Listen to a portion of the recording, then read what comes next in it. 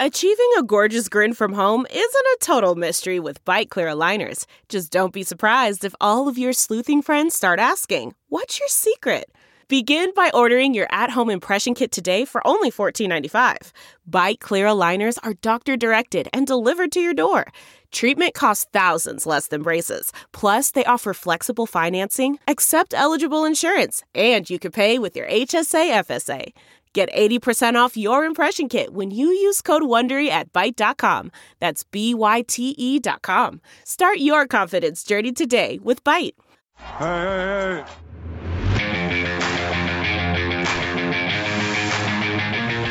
Artesta's in the stands.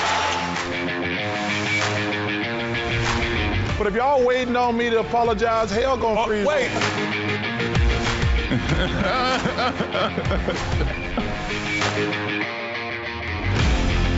Welcome to the Points of the Paid podcast, sponsored by Stadium. We're talking everything NBA. I'm Ben Wittenstein. And I am Zach Bazerhouse. And you know, this is what? What is this? The number one NBA podcast on Stadium. It is. That's true. The one and only. We're number one for a reason. We are talking everything NBA. And we appreciate everyone sticking with us through the playoffs. It's been a fun playoffs as always. And now we know at least one team who's going to be in the conference final, the Western Conference final. And that's the one and only Phoenix Suns. Zach, as we all predicted way back in November, we all talked about the Phoenix Suns going to the Western Conference Finals. Everyone knew it was going to happen. Well, I wouldn't go that far, but we were rooting for them. You know, we wanted them to go to the playoffs to finish the bubble 8-0. So, you know, it's them to see. And I like the question that was asked after the game too about the 8-0 momentum coming into the playoffs, and Devin talked about that. So yeah, I'm excited for the Suns. Yeah, I think this is going to be a lot of fun to see them. Whoever they play, Clippers or Jazz, the Suns, and I have had a lot of people say this to me, text this to me about them just being really fun and how fun of a team they are to watch, how fun of a team they are to root for. The players on that team are just fun players. Everyone loves Chris Paul. Devin Booker is a fun guy. Now, yeah, they love him now. Now, yes. We used to hate him when Steph Curry was rising to the occasion. It seemed like Chris Paul was in the way or something. Yeah, everybody loves him. Point. But everyone loves Chris Paul again. People love Devin Booker. He's a fun guy. And you got Bridges. You got even people love Cameron Payne, and they love the effort. I was waiting on it. Yeah, they love the effort Cameron Payne gives, and that's fair. I'll give it to him. The guy's a fun guy to watch play, especially if he's hitting jump shots and long threes. So it's a fun team, and people are excited to watch him. So they're the first team in the NBA this season to make the conference finals, and they're going to play the Jazz or the Clippers, whoever wins that series, and we'll talk about that in a second. But we wanted to hit on this Denver series that Phoenix still not even expect that to happen. We thought the Suns were going to win the series, but we thought it would be in 7 games. We thought Denver would put up a little bit more of a fight, and they ended up not being able to do it. The play of Chris Paul was spectacular. Devin Booker came, and he was a great scorer. DeAndre Ayton did a great job, and you had all these guys put together. I mean, Chris Paul in Game 4, 37 points. The guy played his ass off, and he played like he was someone who wanted a break before the Western Conference Finals. The guy is old. He was playing like the break depended on it. It's great. It's fun to watch, and I love Denver, but the Suns have been great. Suns have been great. Your boy, I know it's tough to see your boy go to the crib. I know that's rough, especially, Nikola Jokic. But I didn't like how he went out, he's MVP of the league. And you eject him the way that they did for a hard foul. I mean, you could probably call it flagrant, but, he hit the ball. I felt like he was going for the ball. He didn't mean to swipe Cameron Payne in the face. How did you feel? I didn't really think he should have been ejected. I think that probably wouldn't have mattered in the game, but I think it did change swiftly. Yeah, I don't know if it would have mattered, but I could see it going either way. I think what I landed on, and as much as I love Jokic, I think the fact that he hit him in the face, it's hard to get yourself out of that, even if it was unintentional. I think you smack the guy in the face. It was clearly a frustration foul on Jokic's part. He was frustrated for not getting a foul call on the possession previous.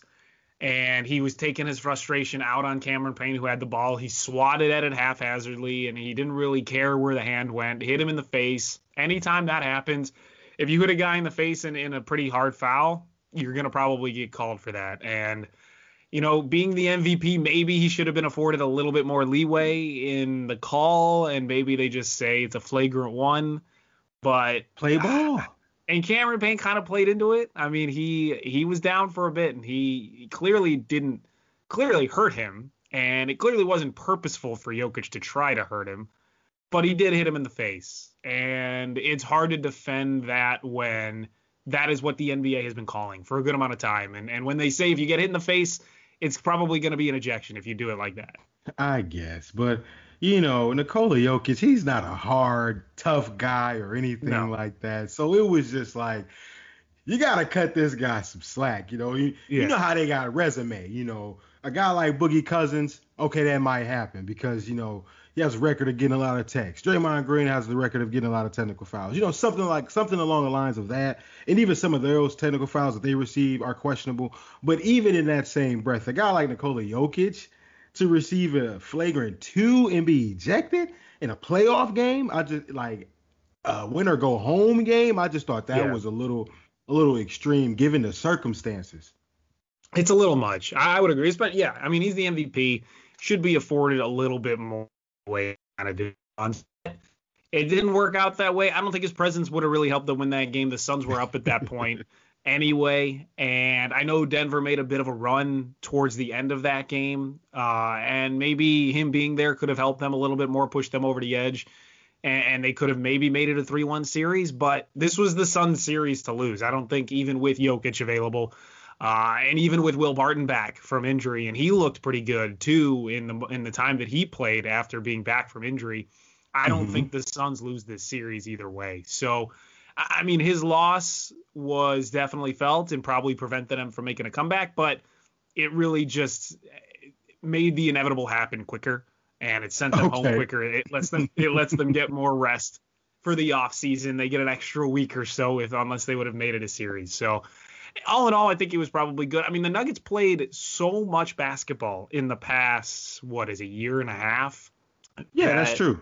They need to rest. This is a team like the Heat that we saw, like the Lakers, a team that has worked incredibly hard, more than probably any other team except those two in the last couple of years, simply because, especially the bubble, they had 2 series where they came back from 3-1, and that'll start to take a toll on the players, especially with a shorter offseason, and then you jump right into the next season.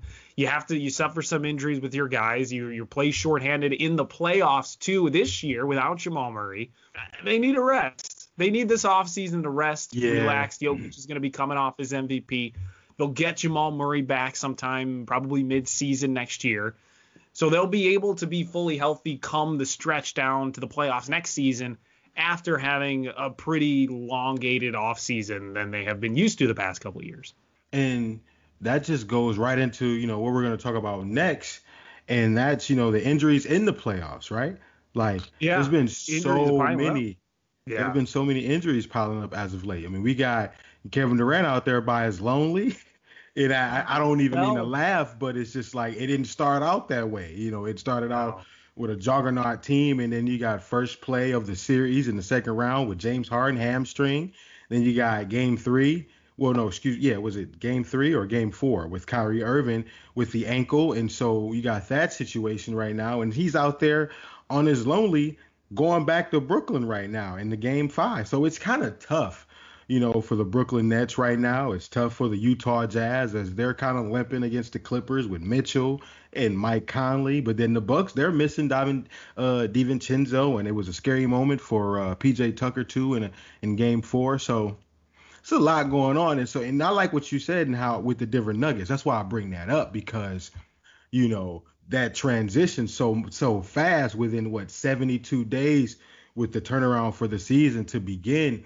And we see all these injuries pile up at a time where they really don't play basketball. It's only supposed to be 2 teams either wrapping up right now normally in a regular season in the NBA.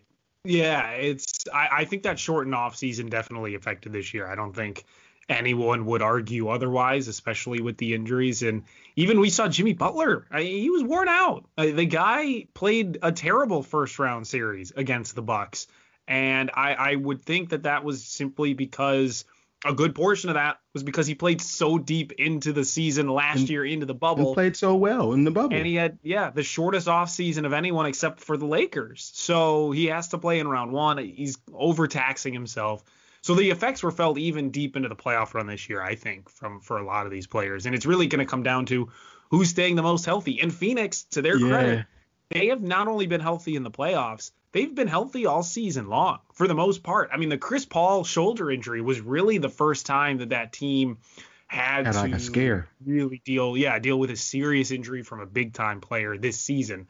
So they have been healthy, and I think that's a big reason why, too, that they have made it to the Western Conference Finals is their health, their durability. They've been able to stay healthy, and their stars haven't missed any games. So that's been huge for them and the reason they're in it. Now, with the Jazz-Clippers series, if Mike Conley can come back, that's obviously going to be a huge help for the Jazz. And I don't think they get to the finals if they don't have Mike Conley on that team in the theoretical Western Conference Final series against the Phoenix Suns.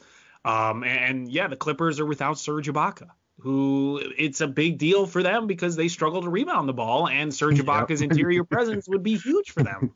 That's true. The injuries not only are abundant, but they're to guys who make a big difference for their teams. Facts. We have a stat of the week, too, speaking of Chris Paul and the Phoenix Suns. 1, 2, 3, 4, 5, 6, 7, 8, 9, 10. So our stat of the week, Zach, which is pretty impressive, and it shows how good Chris Paul has been. CP3 has recorded 16 assists, but no turnovers in transition in that series, which is unbelievable. And it's a testament to how well he has played and how good of a point guard he has been for that young team in keeping everything under control, hurting his shoulder, coming back, being that calming presence, and not being a net negative, turning the ball over. That man is the point God, okay? I'm going to say it one more time for the people in the back. Chris Paul is the point God, okay? Now that we have that out the way. Top five point guard, easy, right? Like, I don't care what anyone says. Chris Paul is a top 5, possibly top 3 point guard. For me, it's probably Magic. This Zeke, season or all Chris. time? All time. Wow. All time. Wow. Chris all time. Chris Paul, CP3. It's just what he's done throughout his career, right? And people was on the bandwagon last night for Chris Paul should have been MVP. And you may have an argument and have a case based off this last series of putting the MVP of the NBA season this year out. So, yeah, he did play MVP level basketball, bum shoulder, go out there, distribute the ball the way that he did. He had a 17 point, 15 assists, 0 turnovers game in that game 3. Remarkable performances by Chris. And then he closed it with 25 points in the second half of that game 4 to sweep the Nuggets. Ooh. What he's done with some of the younger teams that he has been on has been very impressive. I will give that to him. And what he did to the Oklahoma City Thunder last season and what he's been doing to the Phoenix Suns this season, he's becoming known as that veteran rehabilitator to young teams that are a little bit too young to make runs into the playoffs or make runs late in the season. And he comes in and he's just played phenomenally. He teaches these young guys what to do. He leads the team on the court. Not only is he just, sitting on the sidelines telling them what to do, but he's on the court affecting the play. 37 points. He scored 1 more point than his age. I mean, that's insane. That's really good for what he has been doing and what he's been doing all season long. Not only is he that calming veteran presence that you sometimes see guys come and who can mentor players, which is great, but he is that plus actually a good player, like an all NBA player this season. And that's a big reason why they have a shot to win the finals. Absolutely why they have a shot to win the finals, because they're healthy. They have Devin Booker, who's the guy who can score anytime, anywhere in clutch possessions. They can use him to score for making a comeback when they're within, 6 or 7. But then you have Chris Paul, who the mid-range king, the guy who's shooting up mid-range shots, and the guy who can control the pace of the offense. I mean, that's all you want. That's the perfect pieces to the puzzle. And you add DeAndre Ayton in there. They've got everything they need in one big pot.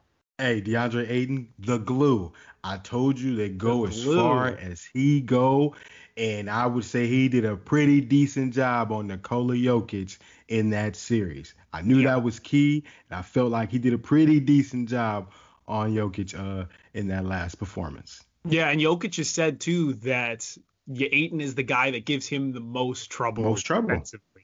Yep. And he wasn't wrong. Ayton was able to do whatever he really wanted with him. And Jokic, too, to his credit, he was the only offensive stabilizer for the Nuggets.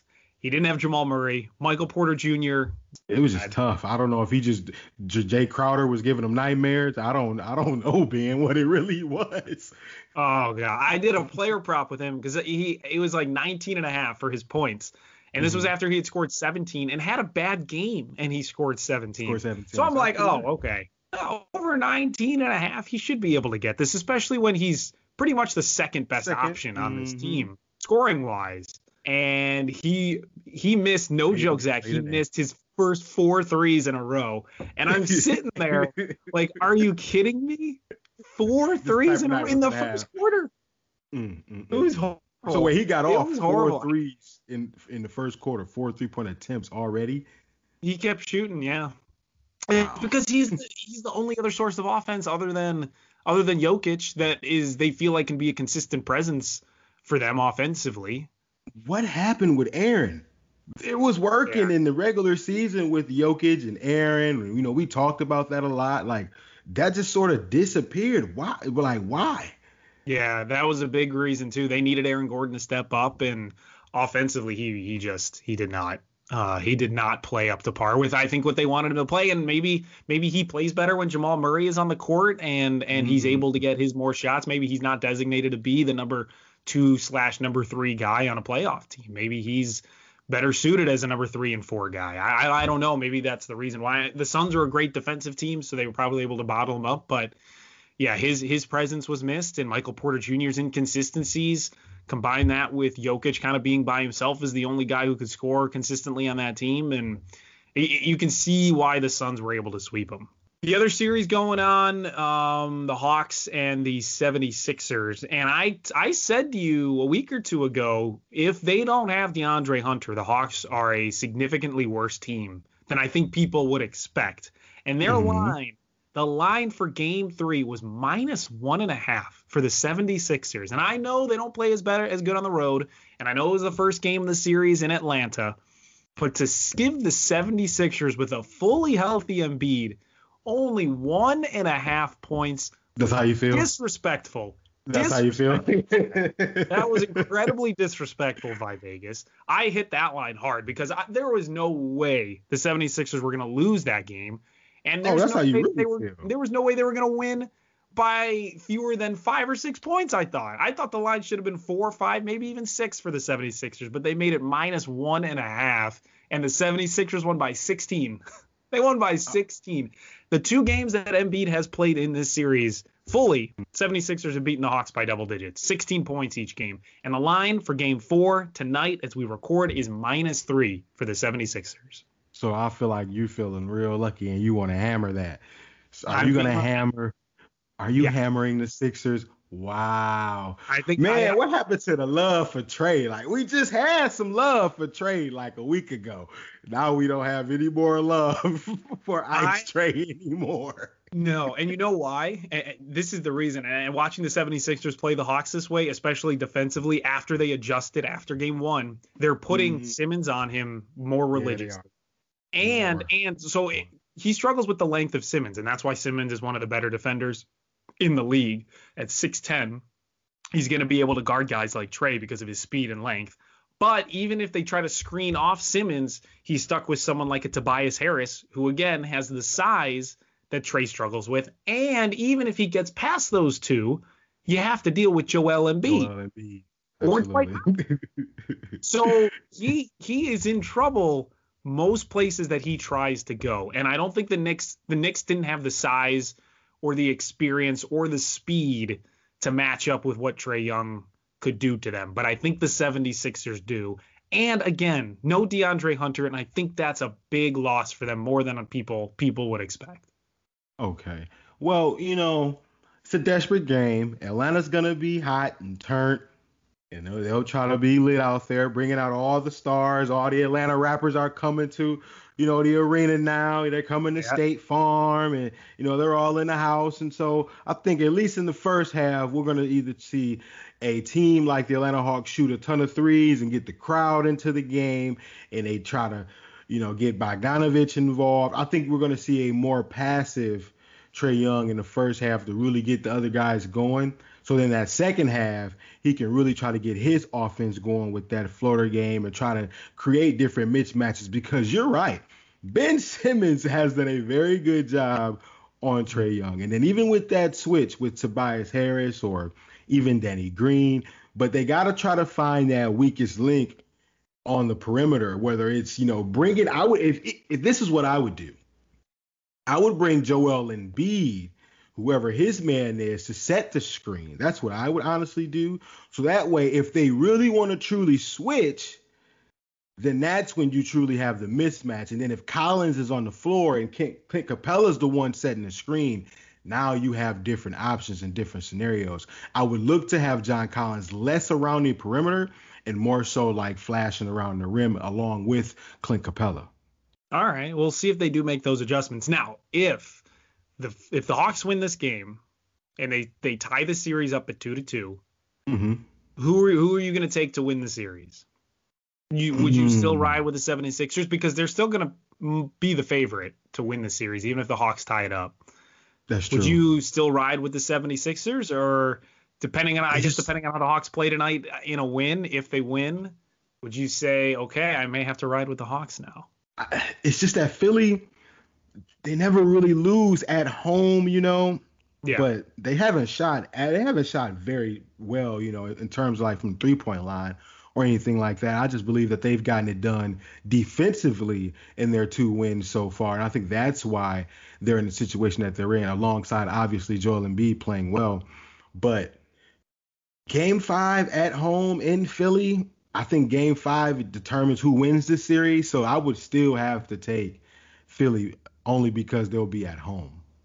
Yeah, I would too. I think Philly is and we could talk about that too with the Nets and the injuries, which we hit on a bit. But I think Philly is destined to go to the finals if they're fully healthy. If they can get Danny Green back and Embiid is fully healthy, I think this is a finals team. I think they have the defensive personnel to defend any of the teams that are in the East that are left. And I think they have the scoring options too, with Embiid leading the charge down low. And you have help a little bit from Simmons, and you have outside help with Seth Curry, and Tobias Harris is always there for offensive help. I think the 76ers are one of those teams, especially if the Nets are hurt, that I think are going to make the finals. Now, with that Nets-Bucks series tied to the 2, go. Yeah. I think it's the Bucks to lose at this point. Now, we don't know how long Kyrie is going to be out, and they said the X-rays were negative. So it doesn't seem like he's going to be out for a super long period of time. But if he's out for a very crucial Game 5 and the Bucks take that game, I don't know if the Bucks are going to lose 2 of games in a row after that. If they go up 3-2, I don't see the Bucks losing the next 2 games in a row. So I think the Nets are in a tough position because I don't know if Kyrie plays in the next game. And if he doesn't, Durant by himself, that's tough. The Bucks are a tough team. I'm gonna paint this picture for you like I do, because this is how superstars are made right here in the playoffs. 2 superstars go down in the same series. What are you gonna do, Kevin Durant? You see, Ben, no one really criticizes Kevin Durant in terms of like performance on the floor, and he rarely ever has struggles, so that's fair, right? But when he does struggle, it's very rare that you hear the criticism. Well, I'm going to give you some game right now, Ben. He did not show up in that fourth quarter of that game 4. Like, no matter what anyone says, you can look to the bench and see that Kyrie's not on the bench being ready to check in, or James Harden's in street clothes. You can look at it like that all you want, but Kevin Durant, you're supposed to rise to the occasion. Like, you're the best scorer we've seen. You are walking bucket, walking cheat code, buddy. So, game 5, everyone's saying go for 40 plus, hammer 40 plus for game 5 for Kevin Durant, because everyone is expecting the Slim Reaper to come out with an all NBA type performance and try to get a dub game 5. I think the Nets come up short because, obviously the Milwaukee Bucks are at full strength minus Dante DiVincenzo. I still think they can win game 5 on the road against the Brooklyn team that will be at home. Wow. That's impressive. I think if Durant is by himself, PJ Tucker has been doing such a good job on him. As good of a job. People gotta quit saying that though, because so Kevin Durant doesn't hear it. No, I don't want Kevin Durant to hear it. Then it feeds him that energy that he'll need going into game 5. I need that noise to quiet down just a little bit. Because you're not gonna stop. There's no defender on earth, I don't think. There's no one. There's no one on earth that's going to stop Durant from scoring. I mean, he's going to score. That's just a fact. And there's no one that's going to be able to fully stop him from doing that. But I think PJ Tucker has done a very good job on him to annoy him enough, to be physical with him enough, to get him out of his rhythm enough, to prevent him from scoring some big shots, especially down the clutch of game 3. When we saw the Bucks finally get that first win of the series after going down 2-0 and people thought the Nets were going to sweep them, PJ Tucker was able to stop Durant from shooting the ball in a very crucial possession that ended up in the hands of Joe Harris, who missed a mid-range jumper. When they were ahead, they could have extended the lead to 2 possessions. They missed the shot. The Bucks got the ball back, and they end up winning that game. So Durant scored some clutch shots down the stretch too on Tucker, but it's that one possession. That's all you need to stop him, is that 1 or 2 possessions. And PJ Tucker has been able to do that. So I think, to me, that is a big reason why the Bucks have a shot. If it's only Durant left in this series, you throw PJ Tucker at him, and then if he gets past PJ Tucker, you throw everyone else at him and you let the role players score. If the role players end up beating you, you got more problems than just not being able to stop Kevin Durant. You deserve to lose if you have the role players beating you in game 5 of a playoff series where you should be able to take the lead. So if you triple team Durant and you see his role players and his bench players starting to hit threes, more power to them. More power for them to be able to hit threes in clutch possessions. So I think that has to be the strategy. I think PJ Tucker is up to it as long as he stays healthy, and as long as Durant's security guard's not running on the court and stopping PJ Tucker from doing anything like that, which was insane, by the way, that he thought Durant was seriously in danger enough that he had to stop PJ Tucker, who is friends with Kevin Durant, from doing it. They are friends. They're friends off the court. So that type of stuff is funny. But I do think PJ Tucker's been a huge asset to the Bucks in this series. He was a great pickup for them this year. You think they're going to need to go inside more, the Bucks, in this series? Yeah, and I still think Budenholzer doesn't fully know how to use Giannis. Oh, my God. It is ridiculous. It's literally insane. And people try to blame Giannis for it, but it's can we ever just look at the coach for once? Mike is just out there. It's pulling teeth to get this guy to change it up, adjust, do something. It's okay, game 1, I felt like they were doing a good job in the interior, right? Brook Lopez came out very aggressive in the first half of that game 1. They lost, they came up short, but they dominated the paint in that game, and that's why that game was a little tighter than game 2. And so I feel like they need to go a little bit more towards the inside-out game if you're the Milwaukee Bucks. And, man, it's not going to kill you to just adjust and put Giannis on the block. Budenholzer, I promise. Yeah, I think that's the move. I think he has to play solely down low.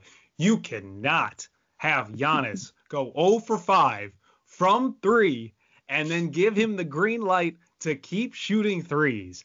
What is that? What is that coaching? That is horrendous because either Budenholzer is okay with him taking those shots and was drawing up plays for Giannis to hit threes, which is bad, or B, Budenholzer was telling Giannis to not shoot threes and tell him to go inside and was telling him to stop shooting threes, and Giannis was ignoring him, which is also bad. So it's one of those two, and each is bad in and of itself. So that is not a good look for the Bucks or Budenholzer or his coaching, which is very worrisome and something they're going to have to address later on in the offseason. But you cannot have Giannis shooting. I don't want Giannis shooting any threes, honestly. He doesn't need to shoot threes. And I know you talk about, you need the defense to respect you. You want the defense to play off you sometimes in three. Giannis, he's the Greek freak for a reason. The guy can get past anybody who is defending him, even if it's close up on the 3-point line. The guy, it takes him one step to get to the basket from the free throw line. Or from the 3-point line. You're not going, it doesn't matter if the defender is playing a foot or two back even more. So I don't think he needs to shoot any threes. I think him shooting threes is a huge detriment to the team because he's not going to make them most of the time, even if he's open. The guy is not a 3-point shooter, and he needs to stop pretending like he is a 3-point shooter until he can get a consistent 3-point shot, which he does not have right now. So he needs to stop taking those shots in the playoffs because it annoys the living hell out of me that he keeps doing it. And it's usually in crucial possessions too. He'll do it in transition, and you're like, yes, be smarter. You're a 2-time MVP, and you're showing the intelligence of a rookie. Yeah, he just makes it so much harder on himself than he has to. Then he exerts energy he doesn't have to by just having the ball in his hand. But Mike Budenholzer, he better get it together before he wind up on his next segment. Yes, I 100% agree. All right, let's do the next segment. That is Coaching Carousel. And we hope, I'm sure Budenholzer hopes that he is not going to be on this segment once we go deeper into the summer. I don't know if they don't make the conference finals, I think he is gone. But that is a conversation for another day. Yeah, if they don't make the conference finals, Budenholzer's out. You have to, because it's just not working then. You have to do some changes. The news coming out for Coaching Carousel, the Magic have requested an interview with Jason Kidd. And Zach, I don't know if you have the same feelings as me about this. But what the heck do people see from Jason Kidd? Why does everybody want Jason Kidd to be their head coach? We saw what he did in Milwaukee, and he didn't develop Giannis at all. Oh man. He did nothing to help him. I don't know. Wait. Hold on. I don't know now, because when you look at it like this, Giannis first gets in the league. Was Jason Kidd the coach yet? I don't think he was the coach yet. I think the year after he became the coach, put the ball in Giannis's hand. We got to give Jason Kidd the credit for that, putting the ball in Giannis's hand in terms of being ball dominant and bringing the ball up the floor. No one did that before Jason Kidd became the coach. And he got him to the playoffs at least. He hasn't been a coach, I think, at the head coach level since then. And so that may be the reason. Where do you get this beef from with Jason Kidd? What's up with that? Nothing about him makes any sense. I don't know why players really want him that badly. He was a great player in this league, period. He's not a great coach in this league. I'm fine with him being a great player. Michael Jordan would not make a good NBA coach. The guy would not be a good coach. And I don't think Jason Kidd would be that good of a coach. And he has shown that he probably wouldn't be a good coach. And I know he's been an assistant for a while, so maybe he's learned some things that have helped him out. So I'm willing to put that aside and say maybe he has learned more being an assistant on a couple of teams. But I just don't get it. I don't understand why players want him to be the head coach. And I think I have learned in the past that players, the coaches that players really desperately want, I don't think are necessarily good for the team as a whole. I think the players sometimes want coaches that they think will either like go easy on them or make their lives easier or put the ball in their hands more. And in any of those three scenarios, they're not thinking about the team in general. They're just thinking about themselves, which I don't fault them for. I think anyone would want a boss or whoever that favors them and makes their lives easier. But for a team like an NBA team or any team in general, you want the coach that not is just a player-friendly coach, but a coach that has results and a coach that knows how to get things done and a coach that knows how to be hard on players when they need to be hard on players. So I don't think people should lend a lot of credence to when players say, oh, we want Jason Kidd to be head coach, and then say, all right, they should get Jason Kidd to be their head coach, because I don't think players necessarily know who the right coach is for the team as a whole. They know what coach is right for them personally, but that doesn't mean they know what coach is right for them for the team as a whole. Well, I think what's dynamic about Orlando being interested in Jason Kidd is that Jason Kidd played in around the same time as Greg Anthony, whose son, Cole Anthony, happens to be the point guard for the Orlando Magic. Markelle Fultz, a guy from out west, not from Oakland where Jason Kidd's from, but he's from out west, Seattle area. Pretty sure he's ran into Jason Kidd at some point. So two guards who probably need, a coach like Jason Kidd to develop them. And then if you can find some good assistants to help, develop, I think like a guy like Kevin Garnett could be a great developer for the big men. So like the stretch big of today, I think he could really help out guys like Mo Bamba. A lot of people want to see him thrive. A lot of people even want to see Bobo thrive. And, he's in the shadows of Nikola Jokic. So even if he could get moved somewhere in a different position, but back to Mo Bamba, to see him kind of develop and grow in an Orlando uniform would be nice. Because, we haven't really seen him due to injury and lack of minutes. And so with the trade of Aaron Gordon, you would have thought the minutes would increase. But, Wendell Carter's there now. And so he's kind of took over that position from the 4 position. Yeah. I don't know. I think there are better coaching options available. And I tweeted this out about the Pacers who have an open coaching. Okay. I don't want Becky's first job to be Orlando. She deserves better, all right? Yes. No, I agree. In the next spot with the Blazers, they interviewed Mike D'Antoni. They want to interview Becky Hammon, Dawn Staley, Chauncey Billups. I do think Chauncey Billups would be a good coach. And you know how I feel about players who were former broadcasters, and people who are broadcasters becoming good coaches. Now, I don't know if that ended up being correct with Stan Van Gundy and the Pelicans, because I don't think the Pelicans players like him that much. But I don't know if that has anything to do with his X's and O's. That might just be an old man not really understanding a younger generation of players and knowing how to connect with them. So that might be an issue in and of itself. But I do think Chauncey Billups, from what I've heard him talk about and from what I've heard him as a color commentator, I think he would be a pretty good coach. And I think Becky Hammon would be an interesting coach for the Blazers, because they are set up in a really good position where I think she could bring some of that Spurs mentality to the Blazers and hopefully improve their defense. Because if they have the same players and they have the same offense and they improve that defense just a little bit, for a team that can compete for the Western Conference Finals every year. Every year, their defense is so bad that if you improve that defense just a little bit and even make it just a little bit subpar, sub-average in the NBA, that team is incredible every single year. I think that would be. Mm-hmm. I tell people that all the time. It's not the offense. It's not like they can't score.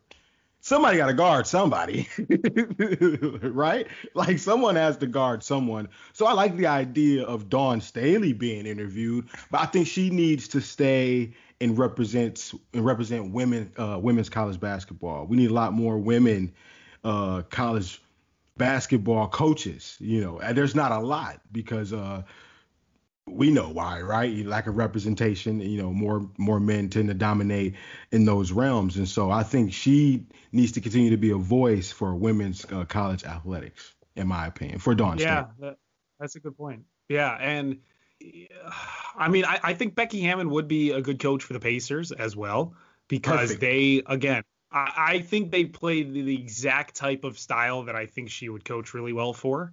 And that is, she's coming from the Spurs, so that's the style that she has been accustomed to for however many years. She brings that to the Pacers, and that's a team that's already set up to make the playoffs next season. Yes. They're going to have everyone back. I mean, that is one of the most stacked teams I mean, I would probably, if I was a head coach and I had to pick between the Blazers and the Pacers for who to choose, I would probably pick the Pacers. And that team is set up to win. And I told you this like a month ago, and I still stand by this with the coach that would be absolutely perfect for the Pacers, and that is David Fizdale. I don't think there's any other coach out there that fits an opening more than David Fizdale fits the opening for the Pacers. I think that would be just a perfect match. Either Becky, honestly, because I want Becky's first job to be set up for success. So, like, if she can go anywhere, I don't want it to really be Boston.